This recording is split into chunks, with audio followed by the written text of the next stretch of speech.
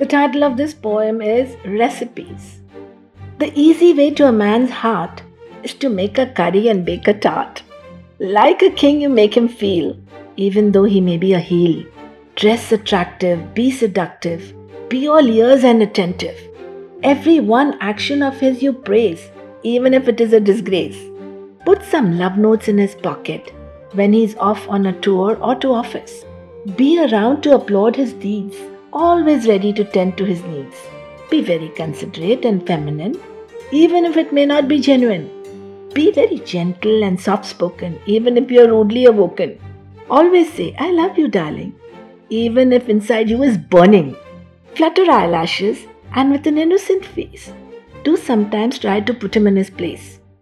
Create some new ideas for romance that will surely make him dance. Pamper him to a hilt so that his affection does not tilt. Give him gifts on Valentine's Day, even if he really doesn't say.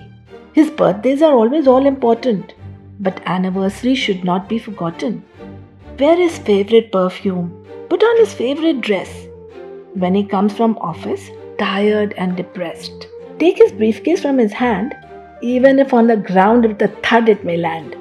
Keep the house tidy and neat, even if this job is a great feat. Dim all the lights and play music soft. Look into his eyes and get him all lost. Make his room warm and inviting. The atmosphere now is charged and exciting. If the man then turns to snore, then he actually must be a bore. Show him then your true colors. Put fangs in his ears that should virtually reduce him to tears. And if all these recipes do not gel, ask the man to go to hell.